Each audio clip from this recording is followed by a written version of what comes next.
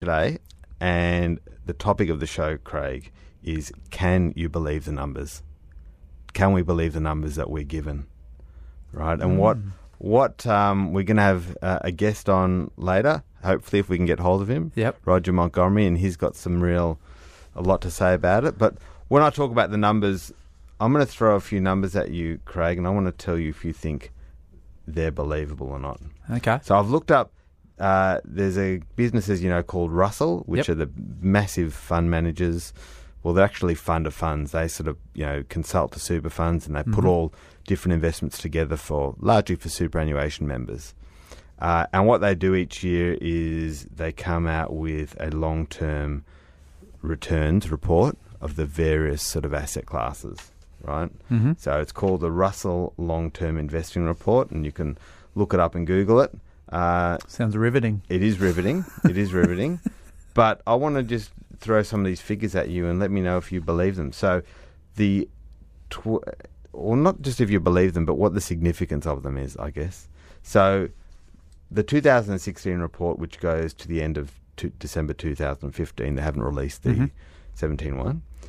Australian shares return for the 10 years 5.5%.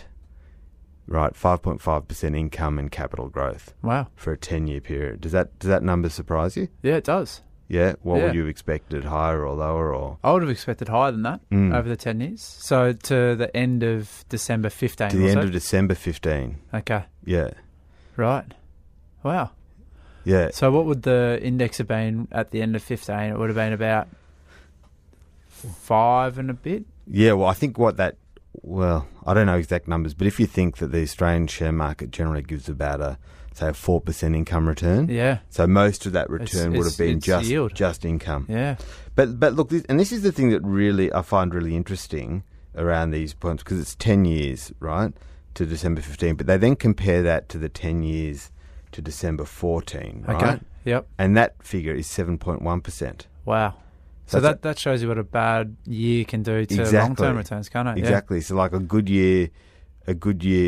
year drops off one of them and a good year comes on the other, and it's really significant. So I just sort of ran some numbers on that, right? Yep. So let's say you invested $100,000 in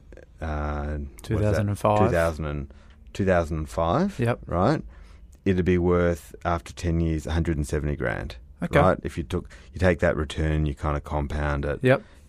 But if you invested a year earlier, and to 2014, that 100 grand would be worth 200. Wow. Okay. It's a massive difference, isn't it? Yeah, and I guess typically people talk about properties, and a good property would double every 7 years. Yeah. Yeah. So, I mean, you're looking at that, that's even both scenarios under what you'd expect, isn't it, really? Yeah. And that's actually interesting. I mean, but 20, and then if you look at a longer term, so this report also does the 20-year return. So I said 10 years to December 15 was 5.5% on average. Yep. But the 20 years to December 15 was 8.7%. Right. So which is more what I guess you'd expect from definitely. a long-term average, isn't it? Yeah. But it's interesting that even a 10-year period sometimes is not enough to get that long-term average. If you get kind of a... So it's just interesting. Yeah, and I guess that also... Do you have the other ones there for non-Australian markets? Because I find, and I don't know what you've found, but a lot of clients, and I think we have a bit of a tendency to have a local bias. Yeah. So we want Australian shares as opposed to others. What does it say for the international stuff? Yeah, well, international, if we say global shares unhedged, right, so that's, you basically, it's in the foreign currency, you don't hedge it back to the Australian currency. For the 10 years to December 15 was 4.6%. Wow. For the 20 years, though, it was, well, not that much better, about 6.5%. Okay. So, yeah, it's just interesting. As I said, like it just, the starting and end points sort of do matter. And I think one of the lessons that I get from this as well is that, if you put all your money in at one point in time and that, you can be taking a bit of a punt of what that next 10 years is going to be. Whereas if you kind of staggered it in over a period of time, you're more likely to get that long-term average, right, Yeah. which is what you can see, that long-term average return of sort of 9%, Yeah. 9-10%. I guess that's what you'd hope is a long-term Yeah, return. definitely. But the individual investor experience can be quite different to that long-term average. Do you know what I mean? So I just thought... I saw we were listening to a guy talk a few years back now, and he was talking about how irrelevant averages can be. Yeah. And he highlighted it by bringing up 2 buckets of water, and he theoretically had one that was boiling hot and one that was freezing cold, and he put his hand in both buckets and said, on average, the water's warm, which is a good way of highlighting the point that averages don't really mean a lot without context. And I think that's what you're saying, isn't it? Absolutely. And I think what's also interesting is, when we say those returns, what are we actually talking about, right? Yeah. And we're talking about, and I reckon Roger's going to have a bit to say about this, but we're talking about using the All Ordinaries Index as the proxy for returns, right? So that's not a fund. That's the index itself. That's the general index. Right. That's, so it's not fee. Like that's not net of fees or anything like that. I actually think they might. Do you know what? I think that they might make some allowance for a bit of fees in there. I think there might be. But yeah, once again, right? So if you went and bought like that in index fund of the All Ordinaries, that's your return. But let's be honest, like most people don't have that. They've got some other combination of investments. Correct. So, their return may not even be reflective of that either. Do you know what I mean? Depending on the sort of on how their portfolio is constructed. It's interesting, isn't it? Yeah. So, and I think, so I know Roger's got some pretty strong views about, the way, something like the All Ordinaries Index, how it's comprised, right? Because it's hugely dominated by the banks and finance companies. There is, there's resources in there as well. The resources used to be a much, much higher percentage, sort of pre-GFC. It dropped quite a bit. I think it was up to about 30%, and then it's dropped down to about 10%. I think there's been a big sort of market run on the resources, so it's probably up to about 15%. Yep. But there's a really big bias to those banks, to those sort of couple of sectors. Well, I don't know if you saw the CBA's profit for the second half of the year. $5 billion or something. 4.9. Yeah. 4.9. Yeah. The dividend per. Do you see the dividend per share? Has it gone up? $2. It went up by $2. No, they're saying it's $2. Oh, it's no. $2. The dividend is $2 a share. How much? Do you know how much that is up on the previous years? No. They're saying it's the biggest one though, which is pretty massive, isn't it? It is enormous. I remember GFC days. It got down to like $35, didn't it? Yeah. And you had people scrambling at that point to sell it, and I think that's the thing, isn't it? It's just the 20-year term is more, from what you're saying with the numbers, almost what you need. It's we used to talk about 7, didn't we? That's right. As a long term, but I think if you're getting into things with that 20-year mindset, then it's difficult to come out without what you'd expect. Those longer terms, the averages are the averages are much more likely to play out. Yeah. That's really interesting. But we're also talking about indices, right? So the other one, one thing that's interesting as well is the residential property, right? Mm-hmm. And they've got in here returns of residential property as well. And, they sort of measure it based on the average house prices in the big different major cities. And for the 10 years to December 15, that was 8%. For residential property. And they've just averaged it across Australia? They've averaged it across Australia, right? Yep. And, for the 10 years to 14, it was 7%. Yep. For the 20 years, get these, the 20 years residential property to December 15, it's 10.5%. Okay. That's income and growth. Capital growth. And, whether it takes into account, some rates, and I'm not sure. I'm not absolutely sure. But I have to say, those... if we talk about the All Ordinaries Index being a difficult proxy, I mean, I find residential property, because each property is so different and unique. Like to an average, is kind of like the investor experience is always going to be really, really different to the average. Yeah, and I don't know. I had a client this week. They were talking about they bought a property in Sydney, And then they did pretty well out of that one. That was one of the first ones they bought about 4 years ago. And then they bought another one up in Brisbane, which in their eyes hadn't been as good. And it almost goes for saying that if you're going to go down that investment path, you'd have to do lots. That's what we sort of spoke about. If you want to get the average and diversify, because you're going to have. If I said to them, if it was flipped around, if Brisbane was your first one, would you have gone again? And they said no. So isn't it interesting after your first experience dictates what your later ones are? So I've always said this, that when people are investing for the first time, I think it's really important to get a good win on the board. And they always say, like, fail small and fail often. I had my first foray into investing as an adult. I'd invested in shares as a kid, but I got really keen on shares, and I borrowed $50,000 to invest in shares on the advice of a guy I was working with at the time. Your financial planner? Well, not really. I was a planner, so it was my fault. So I invested in something that I didn't know enough about. I got one of those protected equities portfolios. Oh, yeah. And I paid a lot for it, and in the 3 years it was actually still under, and the people that provided it called me and asked for $20-something thousand in 3 days. Nice. I was 24. So I think that's the sort of thing that you get a bit greedy when everybody's making money, and just because the guy who was 45 at the time had everything owned outright, for him it might not have been a bad investment, but for me, the first one, I just got a bit greedy and chased it, and it took me a long time to recoup. To recoup, and then also to say, I'm ready to go again. It hurt. It definitely stung. Yeah. Alrighty, now our SMS machine is here, ready to go.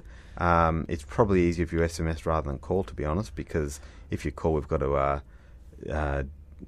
fiddle with our equipment here a bit. But the SMS machine is 04788 22258. We're going to take a little song break and then see if we can get Roger on the phone straight away. Roger? Roger, can you hear us? Yes, I can. How you going, Roger? Thanks a lot for speaking to us, and welcome to the show. Are you on the road, are you? I am on the road. It's a pleasure to be with you. Excellent. So, Roger, what Craig Bigelow and I, Hey, Roger. G'day, Craig. What we were just having a chat about before is, can you believe the numbers? That's the topic of our show.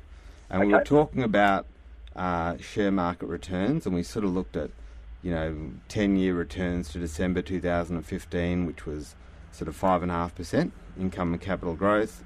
We then looked at what the 20-year returns was, which looked a bit better. But what I want to throw to you, Roger, is obviously that's an index. What do you think the relevance of a number like that is to the mum and dad investors out there? Well, in the event of, or with the advent of, I'll start again. With the advent of index funds and exchange-traded funds, the number is relevant because it actually presents an annualised return that investors could have achieved if they'd been in that particular index for that period of time. The challenge, of course, is that very rarely does the number that's produced over those long periods of time ever correspond to the return that investors actually receive. And that's a function of the fact that investors rarely stay with an investment for long enough to achieve the return that the investment produces. There's a lot of research that shows that investors tend to buy high and sell low, and they tend to switch funds, and even index funds, they tend to switch out of those at the worst possible time, tending to pull out of underperforming funds and going into outperforming funds at precisely the time the outperforming fund swaps with the underperforming fund. And so the investor return is often very different and usually lower than the investment return. Yeah. And you've also got, I suppose, they talk about sometimes in the paper about these mum and dad portfolios, and they were maybe portfolios that shares that ended up coming out of the big privatisations, like Commonwealth Bank and Telstra BHP is the most inherited stock in Australia, so it usually involves BHP as well.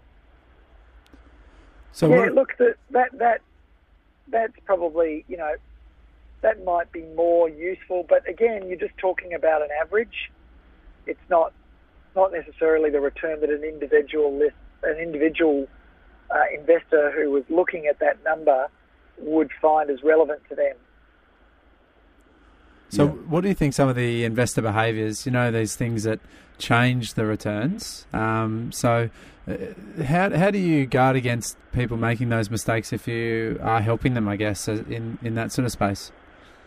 Well, I think the key is, we, for example, at Montgomery, we don't want people investing with us unless they understand that 2 or 3 years out of 10, it's entirely likely that we will underperform, simply because there'll be periods where high-quality businesses are out of favour, and the sorts of businesses that we don't invest in, because we don't believe they're high quality, resource companies and materials producers, for example, they'll have a day in the sun. And in fact, 2016 was just one of those years.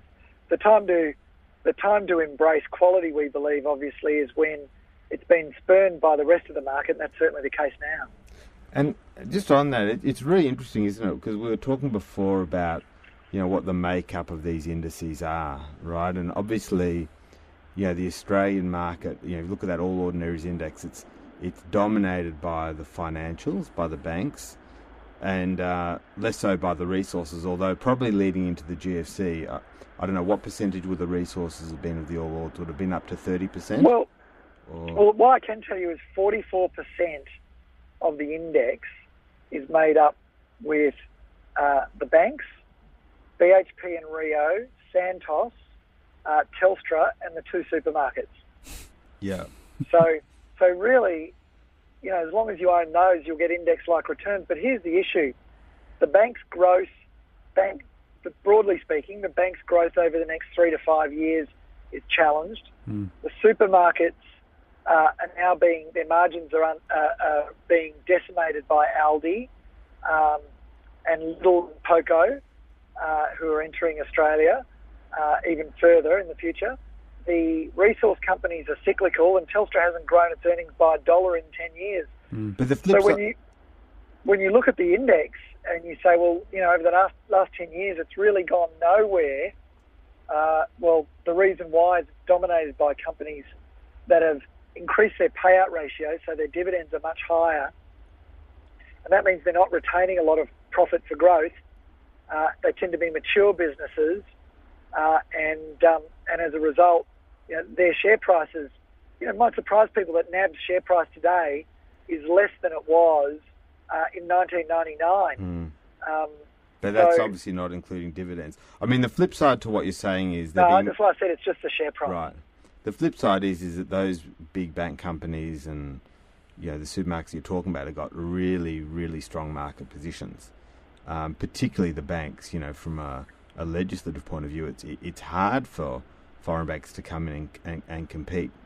Yeah, so the banks are the exception in the group that actually can use their dominance for pricing power. So the banks can charge pretty much whatever they like, and everyone accepts it. The supermarkets can't charge whatever they like. Coal companies and resource companies and iron ore companies can't charge whatever they like. Telstra's margins are under pressure. It can't charge what it likes. I've just upgraded my 100 gig broadband to the NBN, still with Telstra, and instead of paying $79, I'm paying $20 more, but I'm getting 10 times the data and Foxtel for free. Right. So none of the big companies other than the banks that we've mentioned actually have the opportunity to leverage their market dominance into something that's valuable for shareholders, and that is pricing power. Yeah. Well, when we talk about the banks, the other thing we're talking about, which I'd like your take on, is I was reading before from the Russell long-term investment returns. They publish each year, and the other one which I'd be interested for your take on is the residential investment property returns, right? So yes. So they quote here for for the 10 years to December 15, residential investment property returns of 8%, right? Yeah. They quote for the 20 years 10.5%, and I think they use like an average of the capital cities and all that. So I guess I want your take on the relevance of those numbers, and also what you sort of see going forward in that market as well. Sure. The number is irrelevant to everybody because nobody buys a median house in a city. The median house doesn't actually exist. So the median house price... I thought that's where the 2.25 kids lived. If they don't have a median house, where do they live? Well, I don't know which school the 0.25 is going to go to. 'Cause I think I might have been the 0.25. Yeah, they don't have a head. So anyway, so it is just an average, and as a result, it doesn't bear any relevance again. There are large numbers of people that have made a lot more than that from their properties, and obviously there are very large numbers of people that have made a lot less. The mean, which is the average, is going to be influenced by a disproportionately large number of people who have made less, because they tend to be the people who buy cheaper houses, and you need a lot more to get the average. So, I think if it's not weighted, then it doesn't reflect what really has been going on. Yeah. And also, if you mark to market today at the, arguably the height of a boom in property prices, you're going to get a much more favourable average long-term number than if you wait another couple of years, when I think prices will be either unchanged or probably lower. Okay, we're talking to Roger Montgomery, the Chief Investment Officer of Montgomery Investment Management and author of the book How to Value the Best Stocks and Buy Them for Less Than They're Worth. So, Roger, I know I've heard you speak a little bit about the property market, the apartment market. I think our listeners might be interested in your take on that as well. Yeah, so what we know is that on the supply side, there's way more apartments being constructed than what can be absorbed by natural demand, which is measured, or the proxy we use for that is a dwelling formation or household formation. Yeah. And household formation requires about 150, currently about 150 dwellings. But we're producing over 225,000 dwellings per annum, and we've been doing that for about 3 years, and it looks like it's going to continue for another 12 or 18 months. So there's a lot of supply coming in the market, is that what you're saying? Exactly. There's a lot more apartments than what we actually need. And the reason I'm going to talk about apartments is that's where I think ground zero is for a change in the outlook for property prices in Australia. So to think about the implications of that, if we first take, let's take Brisbane just as an example. In the 9 months to September last year, the number of apartments completed in Brisbane within 5 kilometres of the CBD was 5,500 apartments. Now, in the same period of time that 5,500 apartments were completed and delivered to their owners, vacancies in that 5 to 15 kilometre band out from the CBD rose from 2.7% to 4.7%. So there was a near doubling of vacancies further out. So tenants packed up and moved in towards the city. So if you're a leveraged investment apartment buyer, and you did that 5 to 15 kilometres out from the CBD, well, you now possibly don't have a tenant. And that means you're under financial stress. Now, in the next 9 months, so the 9 months from when we're speaking today to September, there'll be another 13,500 apartments completed in that 5 kilometre ring around the CBD of Brisbane. So what's going to happen is vacancies are going to go up, financial stress is going to go up. At the same time, that the construction boom starts to slow down, possibly ends. And when that happens, there's going to be a lot of people without a job, because the construction industry in Australia employs about 12% of the workforce, and some proportion of them are going to be laid off. So you can see that, if there is a slowdown in housing or apartment building, you see that contaminating the rest of the economy. Well, I'm worried on the construction side if people lose their jobs. Yes. So that's just one side of the equation, though. On the supply side, what you've got is a diminishing pool of buyers. So on the demand side, you've got a diminishing pool of buyers, and also an increase in the number of forced sellers. And then and interest rates haven't gone up yet. Imagine when they do. And then on the supply side, you've got developers who will now be forced to discount their apartments in order to move them on, because there's less buyers for them. And in December, the foreign exchange outflows from China amounted to zero, which means China basically put their foot down and said, we're not allowing any outflows of capital from our country, and that means there's going to be a lot of failed settlements as well, again forcing developers to discount their properties. And we're already starting to see the beginnings of that. In Melbourne, Brisbane and Sydney, we've seen, for example,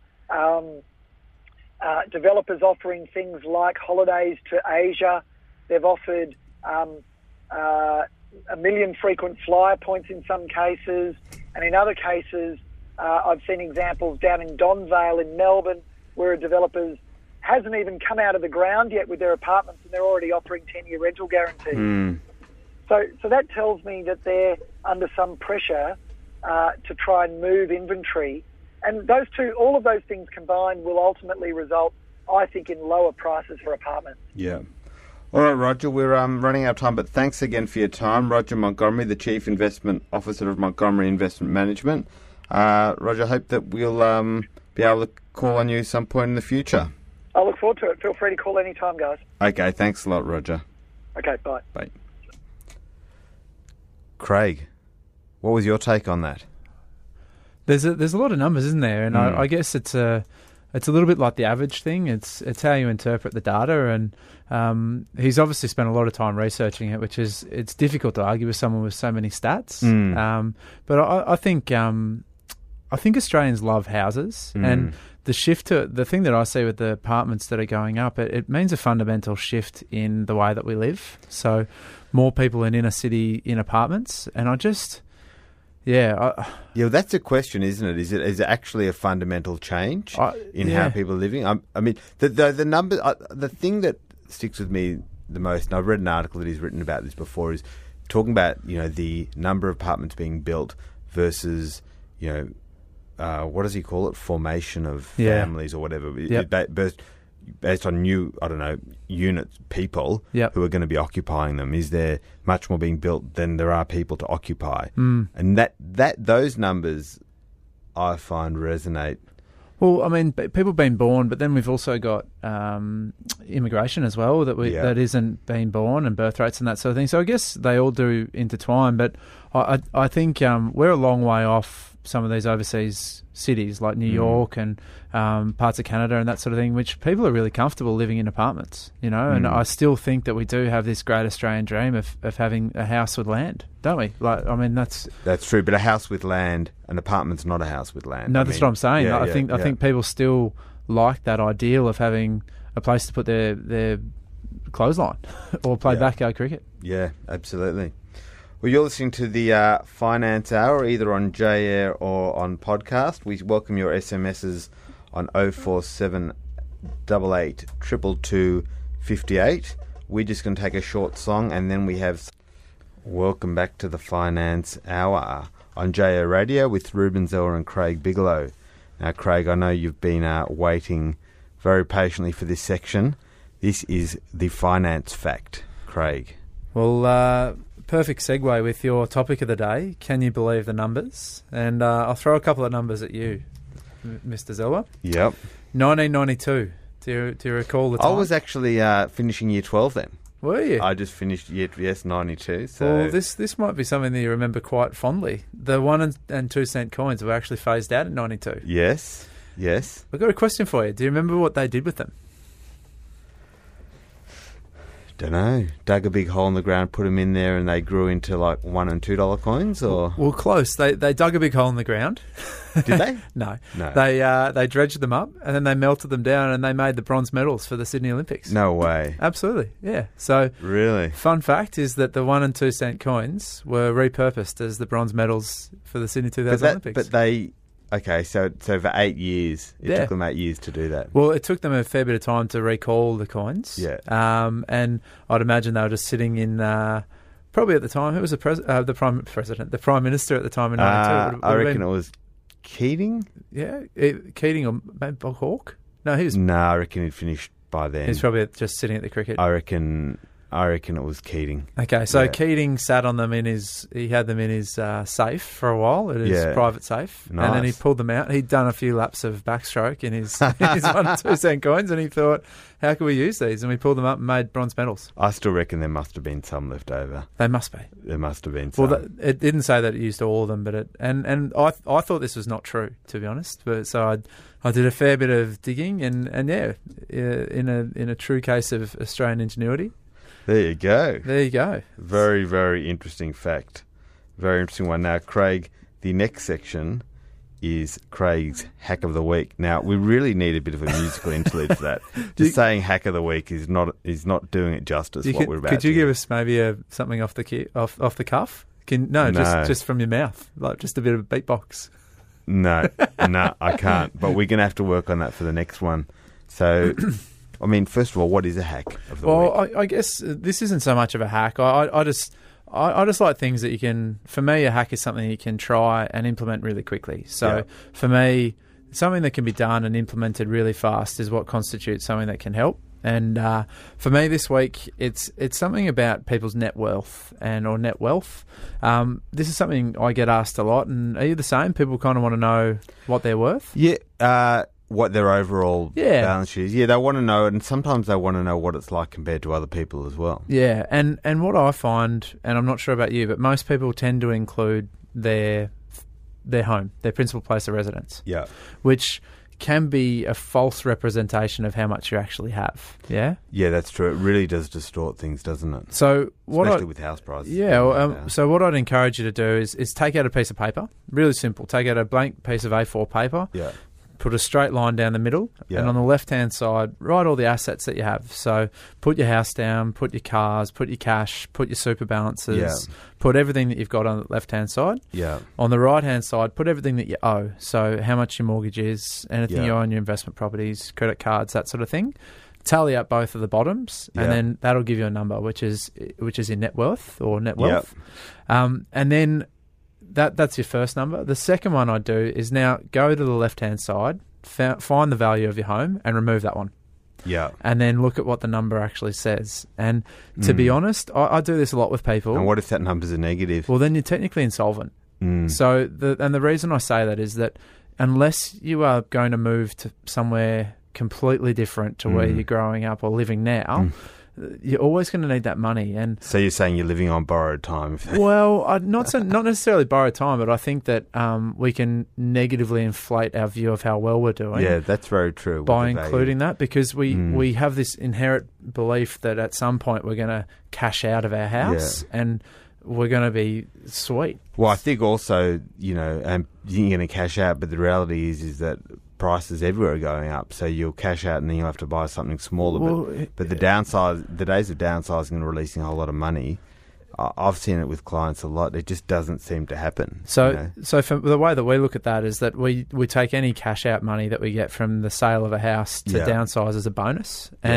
But what it does is it encourages people to act and take action now. So have a look at that as your first bit of homework from us at the Finance Hour is have a look at it and work out what it is. And if it's red or if it's negative, then it's not necessarily a bad thing. It just means that you need to start building wealth outside of your home. Yeah. Now, that was a really good hack, Craig, but you do fancy yourself as a bit of a technical guru, right? And basically the tool that you've talked about there is a piece of paper and a pen. Well, I mean, that means that no one can't There's no excuse not to do it. Yeah. Primitive paper works as well as these apps. Excellent. All right. Well, thanks very much for that. I think we are starting to run out of time. Hope that you've enjoyed it today. We're on J-Air Radio and podcast as well. We look forward to seeing you again next week. And next week, Craig, we're going to talk about bubbles. Bubbles. I won't say any more than that. We'll go from there. I need a dollar, that's what I need. Hey, said I need a dollar. Said a dollar, that's what I need. Hey, said I need a dollar. Said a dollar, that's what I need. And I'll share with you my story if you share your dollar with me. Hey, bad times are coming. David Gouvrine is now